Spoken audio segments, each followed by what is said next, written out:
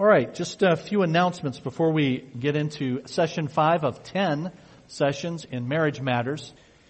But one announcement is that this Saturday at 10 a.m. at our house is our next newcomers brunch. And we need to know today, before you leave today, if you're going to come to the brunch. We would love to have you do that. We just need to know how many are coming so we know how much brunch to make. 10 a.m. at our place in Flat Rock, so it's 8 minutes from here. And if you go to the information desk before you leave, let them know that you want to come. They'll put you on the list. They'll also give you an invitation that has our address, phone number, and the date and time on it. But it's this Saturday, 10 a.m., and it really is just brunch and fellowship together, us getting to know you, you getting to know us. No program. I don't go through anything. We just would love to have you come over. But we got to know today, so stop by the information desk today if you're planning on doing that. Also, for those who are new to our church, January 3rd is our next newcomers orientation. That is during this hour for 4 Sundays, so January 3rd, 10, 17, and 24, those first 4 Sundays of January.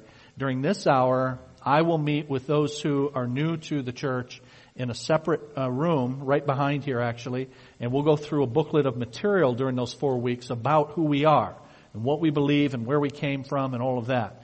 So if you are looking for a church or you'd like to know more about our church to determine whether or not this is the place for you, that's why we provide the newcomers orientation. I really urge you to take those 4 weeks. It is for information only. We don't hassle you after you have taken that at all. I don't contact you to say, okay, what do you think? Now you should join our church. Any of that. You get the information, and then you pray about that. And if you have follow-up questions, we'll be happy to answer them. And then you make a decision based upon that information that was given. And one other announcement is about the Ladies' Christmas Fellowship, which is on Friday night, December the 11th. And the ladies are going to have food for that, and they need, ladies, some of you to help with that food. There is a clipboard with 2 sheets on it that have the categories of food that the ladies want to have, soups and so on. And that clipboard is located where? There. All right. So it's here, and it's going to start here, and there is, I told the individual in charge of the clipboard that we need 4, okay? There's 4 sections, so we need 4. But for this, today, we don't have 4, we've got 1. Now, when we have 4, the chances of all 4 actually going through all the people in their section are 0, okay? The chances of 1 clipboard making it through everybody in here that needs to see it and getting back to the individual who is in charge of it are less than 0 if that's possible. Nevertheless, ladies, if this crosses your path and you want to help with the food, then indicate your name on there. And if it gets through everybody by the time we're done, then I will eat crow on that. I'll be happy to do so. But it's going to start here. And since Andrew has it, and Andrew's not going to the ladies' social, correct, Andrew? Then you can, you guys will pass it back, and when it gets to the back of this first row, then it can go across to Chris over in the second section. And then it'll come to the front, and it'll make its way to Troy. And then Troy will give it to Julie. And then Julie will sign up for like 15 things to bring to the ladies' Christmas social. And then she will pass it back to Eula. And it'll go back there, and then it'll go across. Is that Hope back there? It'll go back to the back, and then go across all the way to the front. It'll wind up here, right? This is where it should wind up. Up front here. It should wind up in the row where Lorraine and Andrea and Beth and Mariah are. Okay, and it should wind up there. If it all works, it should all be filled in, and it'll wind up there. If it does, the day of miracles has continued, and I changed my theology completely, okay? All right. So if you guys will start passing that, thank you very much. And I also need to say about that event that ladies, are all the tables filled? Do we have hosts for all the tables? We need 6 more hosts of tables. Ladies, so if you're interested in hosting one of the tables, and you can find out what all that entails at the information desk, but I know it entails decorating a table. And you're in charge of getting some people together to decorate a table. So we need some more people to do that, but we also just need to know how many ladies are coming. So if you're coming, let the folks at the information desk know, even if you're not hosting. a table. And if you're planning on inviting 5 friends, let them know that you're planning on having yourself and 5 others. Okay? All right. Thank you. Thank you very much.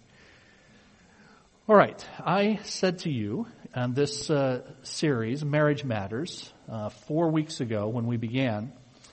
This is our 5th session. But I said that when I engage in premarital counseling with a couple, I often start this way. I often say, we can solve whatever issues you have.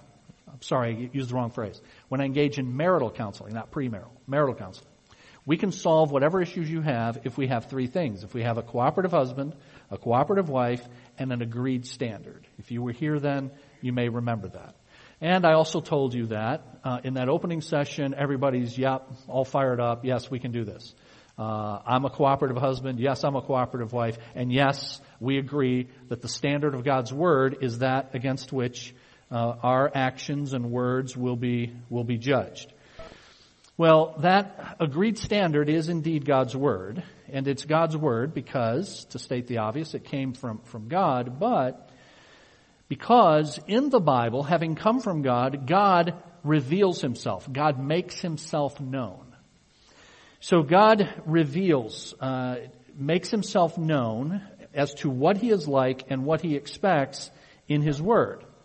And that is coupled with the purpose that God tells us in His Word for which He has made us, namely, to reflect Him back to Him. We were made in His image, and we're to reflect His image, what He is like, back to Him. He gives us His Word, which reveals, makes known what He's like. So I am to be regularly in the process, you are to be regularly in the process then, of conforming ourselves to the character of God, which is given to us in His Word. Now, the one human being that has perfectly conformed to the image of God is God the Son, Jesus Christ, the God-man. And that is why the Bible says in Romans 8:29 that God has predestined us to be conformed to the image of His Son. So all of that is about reflecting God back to God. The more I become like Jesus, the more I'm becoming like God. The more I conform myself to what God says about Himself in His Word, the more I'm becoming like God. So when I meet with that couple and I say, we need to have an agreed standard, I could say our standard, our goal is that each of you become like God. And the means by which that will happen is as you become more and more conformed to what God says about Himself in His Word. Now, why do I give you all that? Here's why. Because now here we are 5 sessions into it, and last week we began and we continue today a look at marital communication. What does communication have to do with the purpose of being conformed to the image of God? And I just want you to think about that for a minute. If that's really the purpose for which I was made and for which we are married, if you're in a marriage relationship, then that marriage, like your life, is designed for you to help each other become more like Christ. So that being the case, what does communication have to do with that? Well, here's what it has to do with it. God reveals Himself, makes Himself known as truthful. God is truth. So when I use the communication faculty that God has given me as one made in His image, I'm to use it in ways that reflect His character of truthfulness and other things, love and so on. So communication is not in marriage, in Christian marriage, is not just a pragmatic thing to help stuff go better. It is that. If you do it the way the Bible says, it will go better. But that's not its chief purpose. The chief purpose is I communicate in a way that reflects the way God communicates. I'm made in the image of God. I want to help my spouse reflect God's image. And so I use my ability to communicate in a way that's consistent with God's character. Now, that is then what we're looking at last week and what we're going to continue to look at today. But I left off last week, before we get to page 30, which is the notes that you have in front of you, I left off without finishing pages 26 and 27 from last week, and I told you that I would do that. Now, the bad news is most of you probably don't have pages 26 and 27 in front of you since we're handing out the lessons separately each week. So I'm sorry about that, but if you will just listen as I try to tie that together, and then we'll move on to the notes that you have in front of you. But we saw last week that in our communication, that emotion is important for us to communicate, both in our words and in our nonverbal communication. The emotions are important to communicate, but of course we want to communicate those emotions in a way that reflects God accurately. And two emotions in particular on pages 26 and 27 of last week's handout, two in particular cause difficulty for most people and married couples, and those are anger and fear. And I want to just briefly deal with each of those and offer you some suggestions about how you deal with the emotions of anger and fear in your communication to one another. Anger, page 26 says, and you can verify this when you look at your notes that you probably have at home, lining your birdcage at home. But if you need a new copy, we have some over here. But we say on page 26, anger has a powerful psychological and physical appeal. Psychologically, anger typically orients us to the faults of others. It tells us that someone has treated us unfairly, injured us, or threatened something that's important to us. Anger invites us to expose our spouses while directing attention away from our own faults. Anger has a powerful physical appeal also. You feel anger in your body. Anger infuses you with energy and prepares you for launching a counterattack. Anger does not have to be, though, the enemy of honesty. In fact, God's love drives His anger. Much human anger can be destructive and dangerous, but anger can accomplish good. For example, a mother dashes into the street to pull her child out of the way of a car and then angrily scolds the little one. Her anger is motivated by genuine concern for her child. Similarly, God's anger is motivated by His love for His children. In loving anger, He addresses our sin, warning, beseeching, and discipling by bringing consequences to instruct us. Ultimately, He sent Jesus to pay the penalty for our sins. The cross of Christ is both an act of love, and an act of anger. In love, God defeats the enemy sin and creates a way for us to be restored to relationship with Him.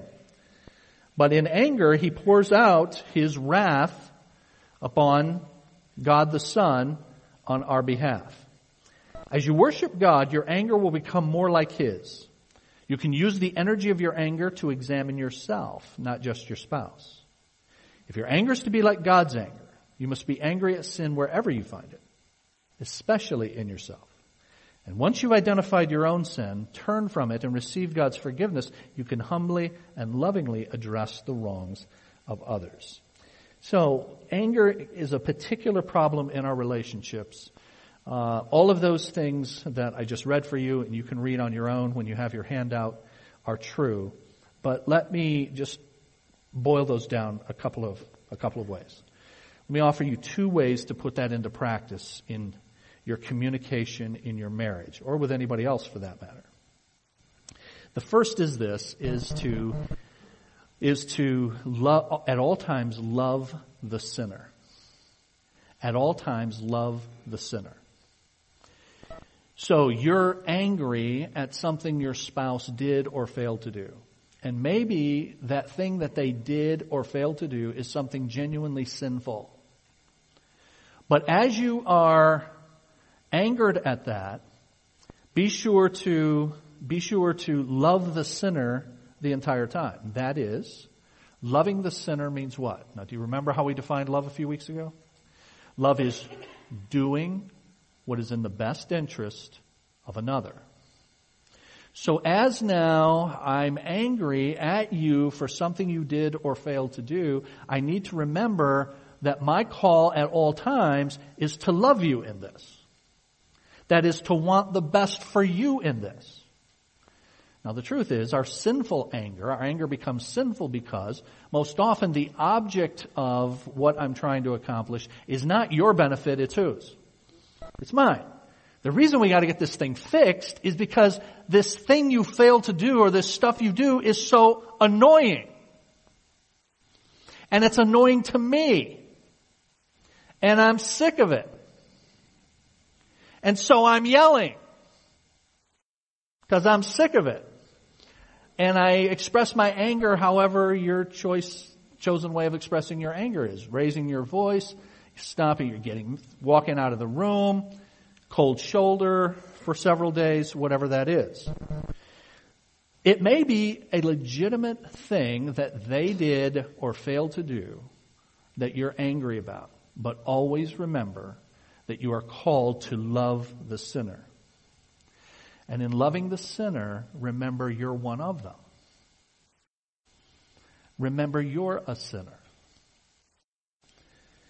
So we have a song, O Church Arise, and it has a line in it that says, our call to war is to love the captive soul, but to rage against who? Do you remember? Rage against the captor.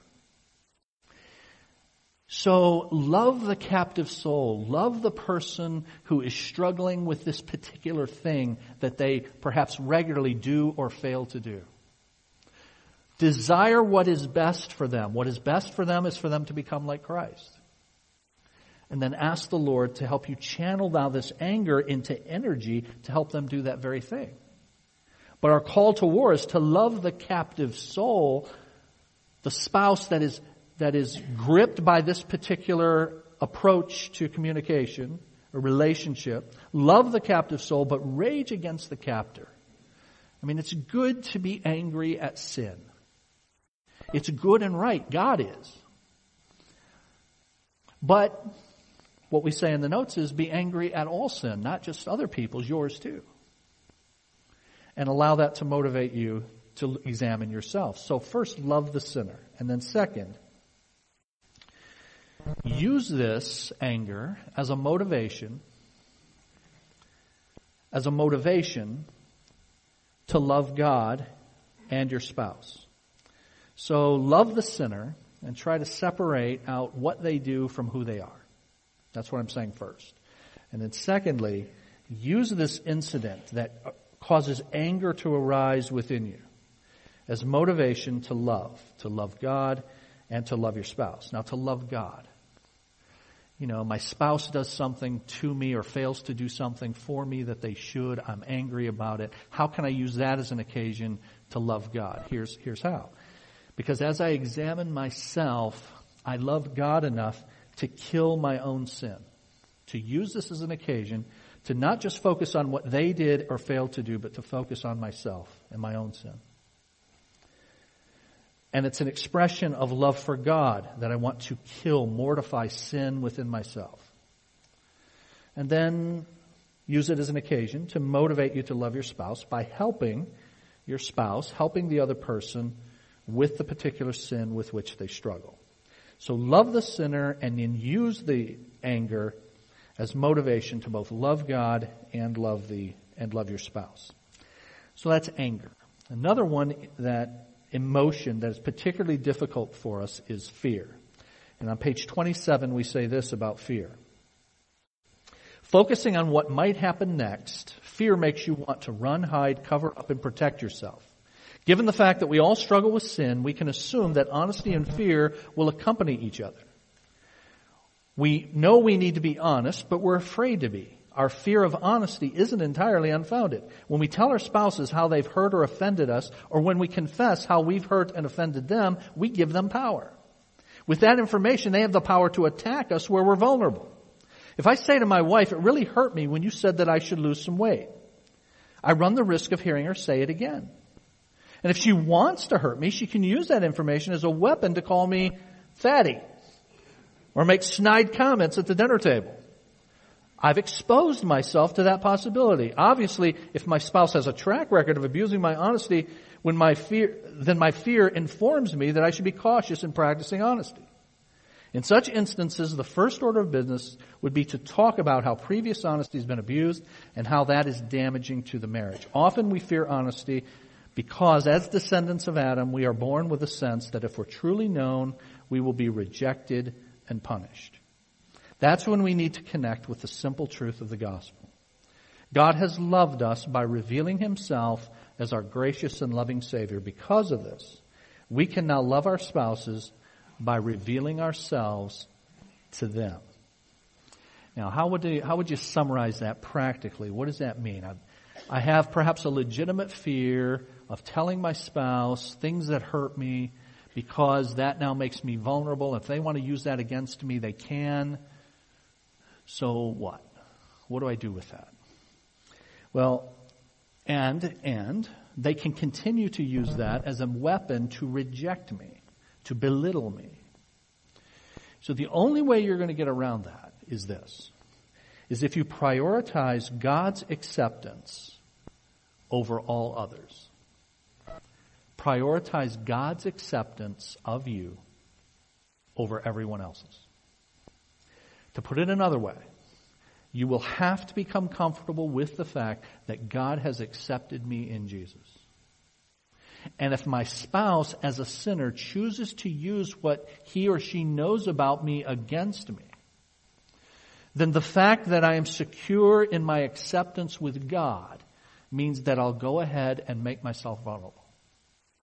I care more about what God thinks about me than I do about what anybody else does, including a sinful spouse who uses it as a weapon. The only way that you will overcome that fear of making yourself vulnerable is if you prioritize God's acceptance over the acceptance of all others. All right, page 30 in your notes. Constructive communication. That is, communication that builds up, constructs. Our attempts at communication often backfire. They often backfire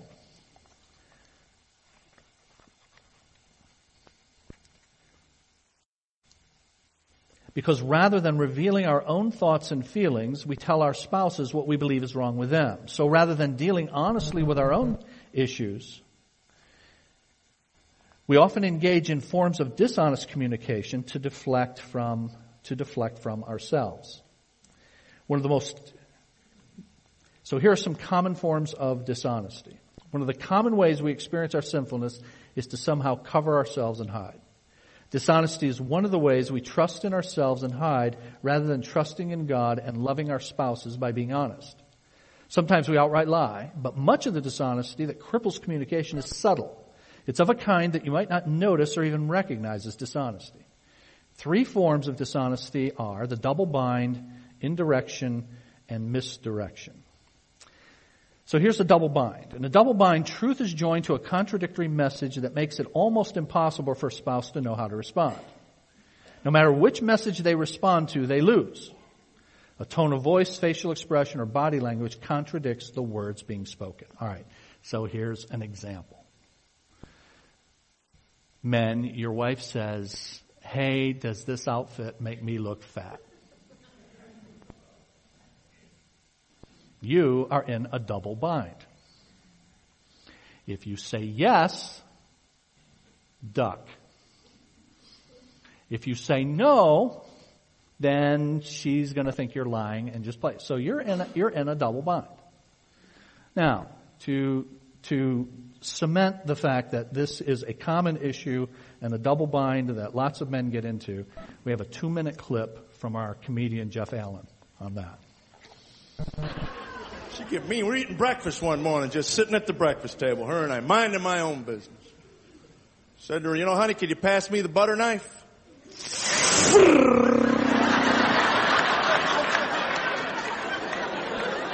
Whoa. Now I'm thinking something must be bothering Buttercup. So I said, "Something on your mind, Buttercup?" She says, "I'm fat." Every married man in this room knows you can't respond to that one, boy. A twitch of the eye could get you killed right here. You ever hear your wife say she's fat, you better become mannequin man.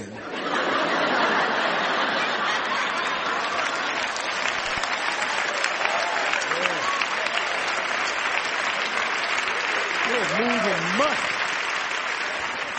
And she says, "We're joining a health club." Did you hear what I said? think I heard you say you're fat and we're joining the health club. That was the wrong answer. Spoon. Not joining a health club. We're lazy people. We've woken our children up to get the remote for the television. And last month, she made a cellular phone call from our driveway to me in the house, asking me to bring her purse. What do you do with that call? Hello? Get my purse. What are you, in the attic? I'm in the driveway. I'm going to the health club and I need my ID. How lazy are you? Hey, go get your mother's purse and bring it to...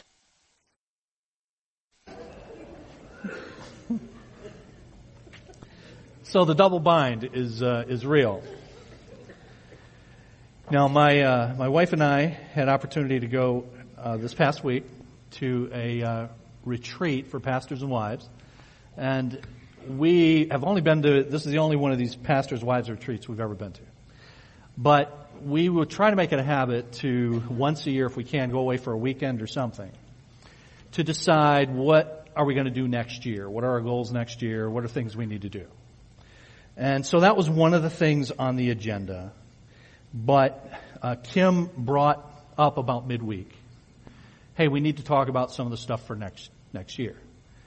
And she wants to be delicate with one of the things she wants to address, which is what our comedian friend was talking about. Hey, we need to maybe start exercising. We need to start exercising. But she doesn't want to really say it directly.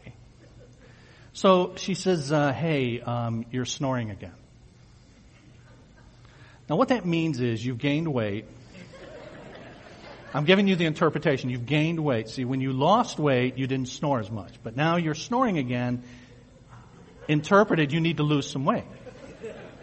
And so she says to me, you're snoring again. And I say to her, so you're saying I'm fat. And she goes, no, I'm not saying you're fat.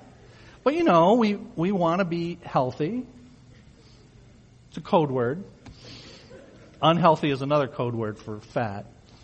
And so, no, but you know, we want to be healthy, and the Lord gives us another 20 years of ministry. We want to be able to, and all of that. And she said, so maybe, you know, we should join the health club. This is all last week, you know, like we have in the past. Now, we live in Flat Rock. Flat Rock. Let me say the first word again. Flat. The word is flat. And Kim says maybe we should, you know, join the health club. Like the Fat Rock Community Center, she says. Fat Rock? I go, you told me it's not because I'm fat, and you just said Fat Rock. So Freud was right about all of this stuff that slips out of people's minds, right? So my wife and I are still happily married, even after the Pastors and Wives retreat. But back to page 30 and the double bind. And it's not just women who can put men in the double bind. Of course, men put women in the double bind. And one of the ways men can do this is by pouting. Pouting. So you pout. This is nonverbal communication. She doesn't know if she should ask you if something's wrong because you haven't said anything's wrong. So she's in this bind. You know, should I ask if something's wrong? Because if I ask, then I've seen him do this before. He's going to attack by saying, what, did I say something was wrong? I didn't say anything. So should I ask? But then if I don't ask, he's moping around like he wants me to, inviting me to say something. So men, there are ways that we can do that, and you could add to that list. That's the double bind. Indirection occurs when, to soften the truth, casual hints are dropped. Potentially offensive messages are delivered in offhand comments. This technique gives the speaker wiggle room to deny that the offensive message was the one intended. Misdirection occurs when, instead of broaching a difficult topic, a counterfeit problem is brought up. Now, we got 3 scenarios that involve some of all 3 of them. And so as we read these three scenarios, identify what form dishonesty takes in each. Identify how each form of dishonesty employs selfishness and self-protection. And identify how the person being dishonest is refusing to trust Jesus. So here's scenario one. Sexual intimacy is very important to Barry, but he's reluctant to talk about it with his wife, Janine. Barry's been growing increasingly upset, feeling there hasn't been frequent or regular sexual intimacy. Janine has shown little interest, he thinks, and he feels rejected and separated from his wife. Yet discussing the issue openly and honestly with his wife seems too risky. As his frustration builds, he finds it more and more difficult to conceal it, but he would rather talk about anything else than let his wife know that he misses her. Instead, he vents his frustration and anger on anything and everything that seems to stand between him and his wife's affections. I don't understand why you have to hold our kids' hands the whole time they're doing their homework. They have to learn to do it on their own. You aren't going to go to college with them, are you? And I'm tired of the phone constantly interrupting our evenings. We need uninterrupted family time.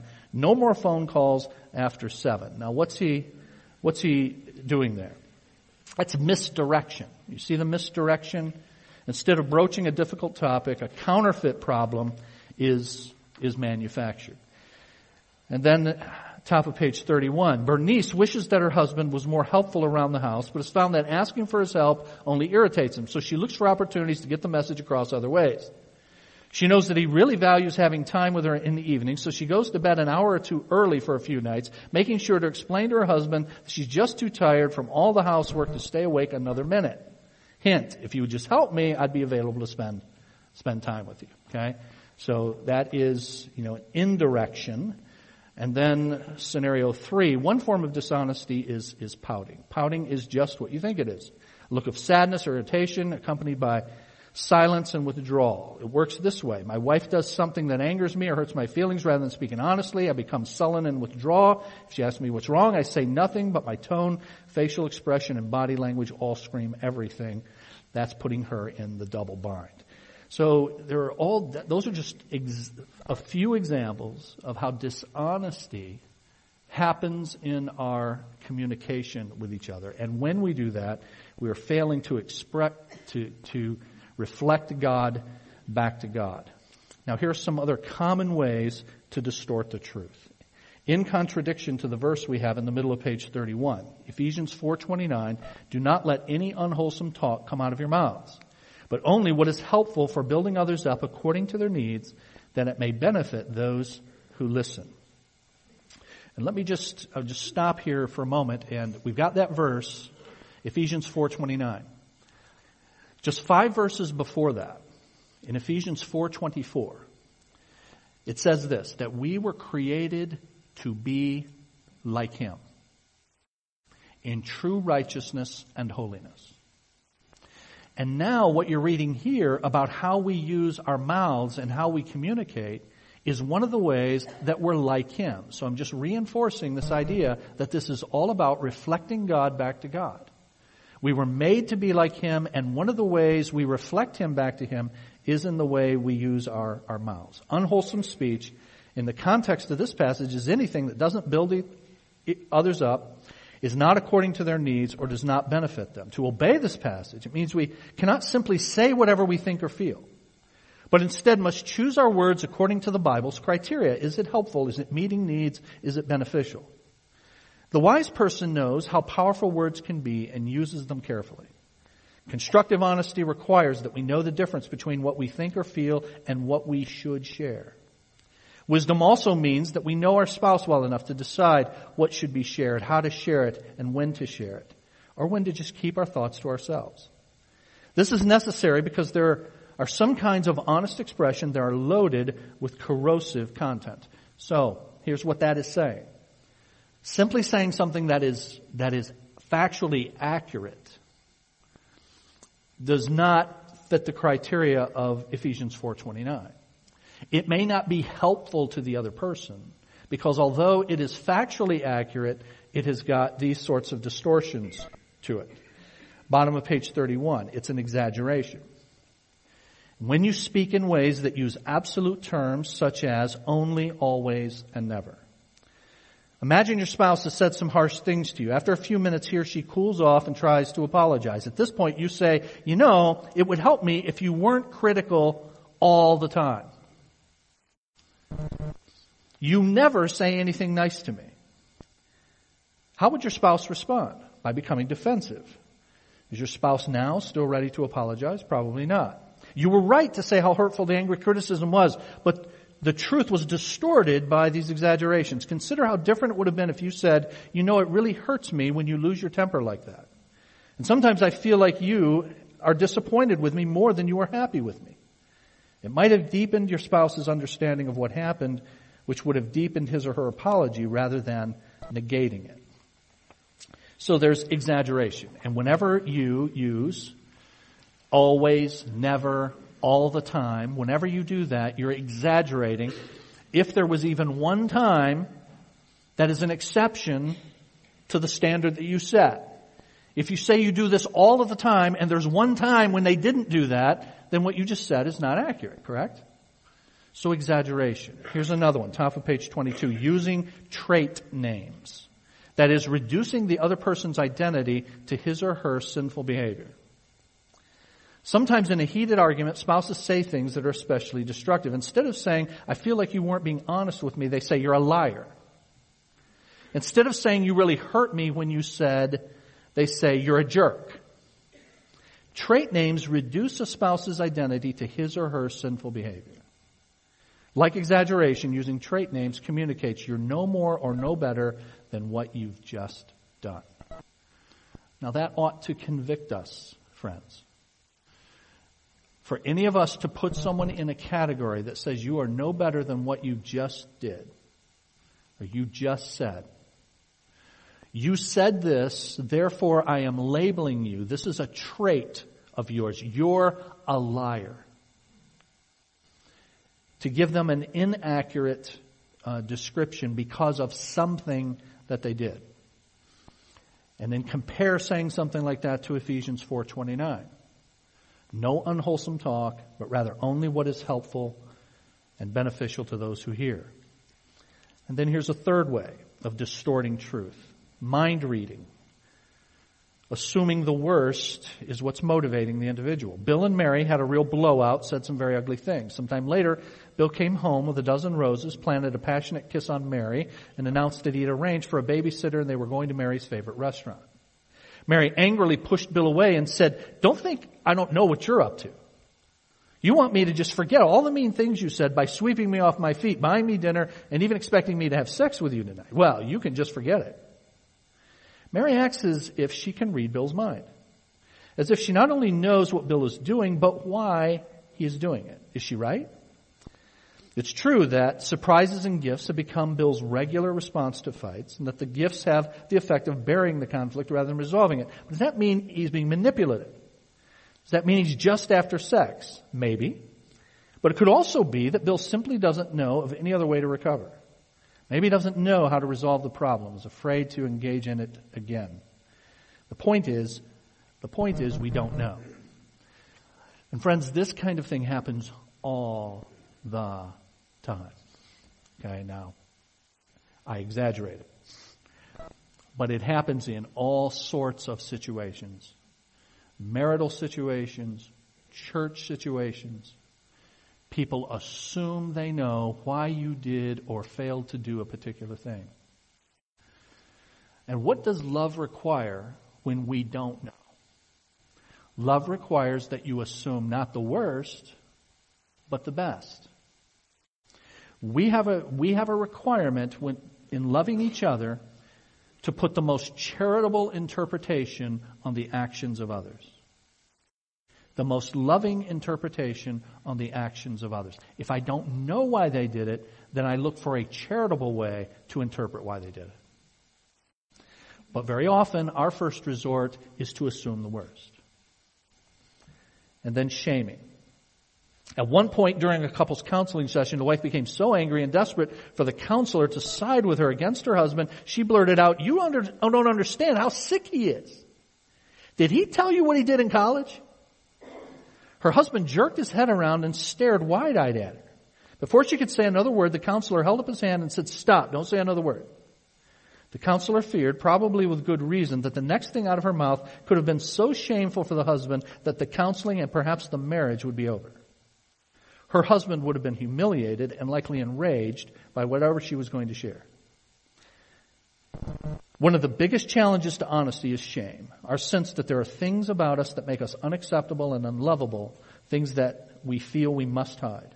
Marriage gives us an opportunity both to give and to receive the same kind of love that God gives us, a love that communicates that we can be known and loved.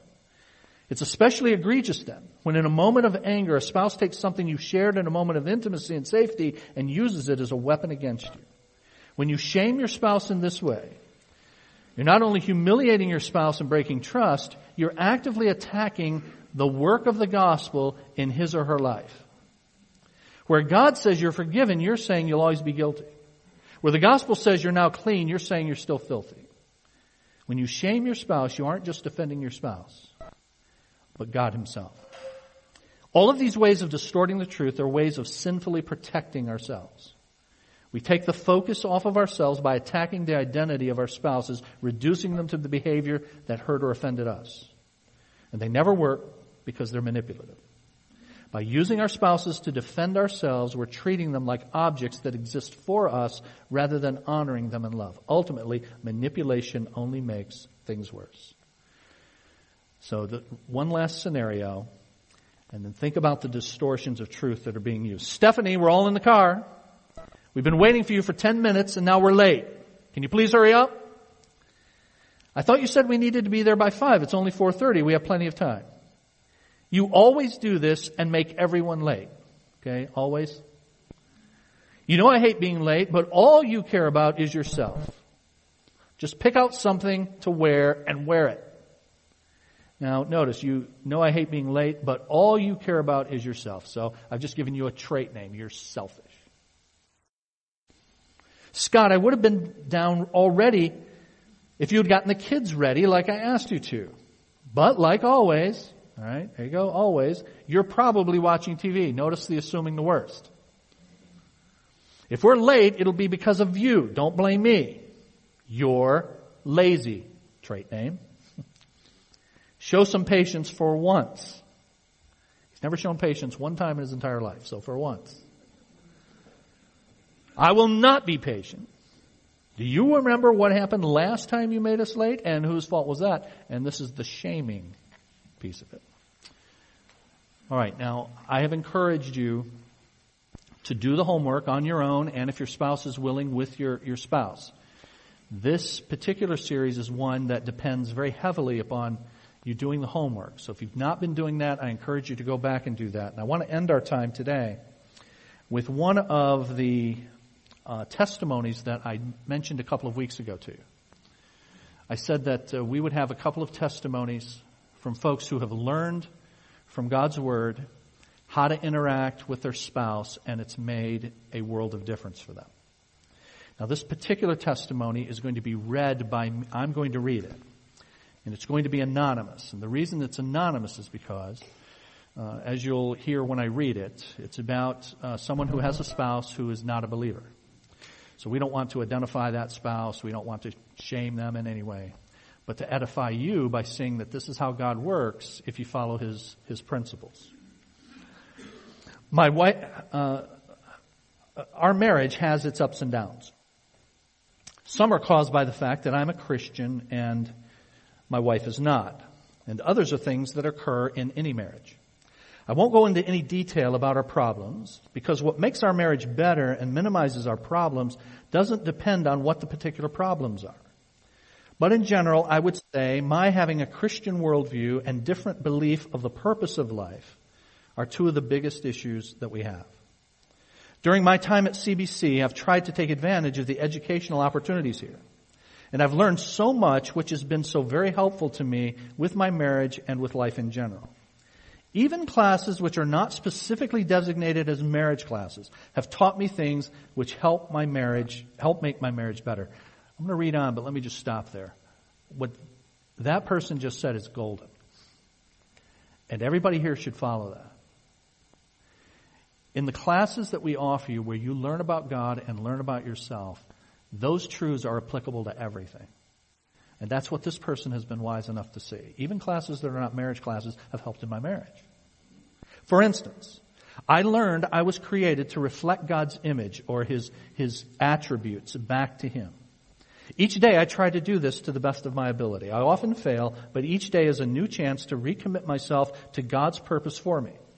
This improves my relationship with God, and the better my relationship with God is, the better my marriage. For example, one of God's attributes is love. My relationship with God is better if I also display this attribute. The Scriptures teach me the way to show Christian love for another is to do what is best for that person, even if it's not best for me. So each morning I resolve to do that for my wife. I try to keep that at the forefront of my thoughts, and believe me when I say it makes a world of difference in my marriage. I also resolve not to try and get her to change.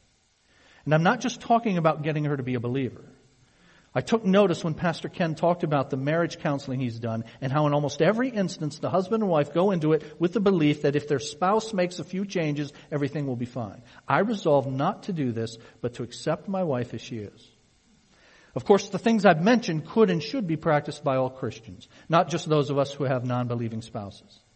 But I believe those of us with non-believing spouses should be especially diligent in our attempts to model the Christian life. Someone very near and dear to us is going to benefit, and we may be the tool God uses to bring our spouse to the Lord. And the Bible does not exempt us from acting as a Christian spouse just because our spouse is not. One of the educational opportunities which really helped me and is specific to men is men's fraternity. I learned there how a real, read Christian man acts. I was so moved by what I was taught, I sat down and wrote a letter of apology to my ex-wife for the way I treated her during our marriage, and I accepted for the first time the responsibility for its failure. And then I apologized to my current wife and pledged to be a better husband. So if any of you men out there have not gone through men's fraternity, I urge you to do so. Finally, there are two other things I've learned which not only help me in my marriage, but with life in general. Whatever stage of life I am in, and whatever bad or good things are happening to me, I am where God wants me to be. And two, I should leave everything to God because everything is under His control. Both of these help me cope when things aren't going well. I've learned the best thing for me to do is strive to live the life God has commanded me to live and to not worry about anything else. What a beautiful testimony of someone growing in the Lord, taking the truth about God and applying that to every area, including his marriage. I encourage you to seek to do the same thing in all the spheres of relationship God has called you to, and especially in your marriage. Let's pray. Father, thank you for another Lord's Day, to be with your people, to honor you by praising you, and learning of you from your word. Lord, we thank you for this hour, the opportunity to focus upon this most important of human relationships, when you bring a man and a woman together to serve you by helping each other become like you. Lord, help us to see that that's the purpose for marriage. But it begins with us and always. That I need to be like you. And we need to individually be like you and striving to reflect you back to you. And so as our brother has shared in his testimony, as he has learned to do that, it has caused him to move from taking into his hands things that only you can do. Only you can change the heart of an individual. And so, Lord, help us to fulfill our responsibility to reflect your image to you and to others. And then having done so, to happily and in a contented way leave the results to you. Lord, I pray that this week we will begin to put this into practice. That we will focus upon the things we say and the attitudes we display in our relationships, rather than focusing first on those of our spouse. And Lord, help us to then leave to you the changes that need to be made in others. Use us as tools in that process, but the results belong to you. Go with us this week, we pray in the name of Jesus. Amen.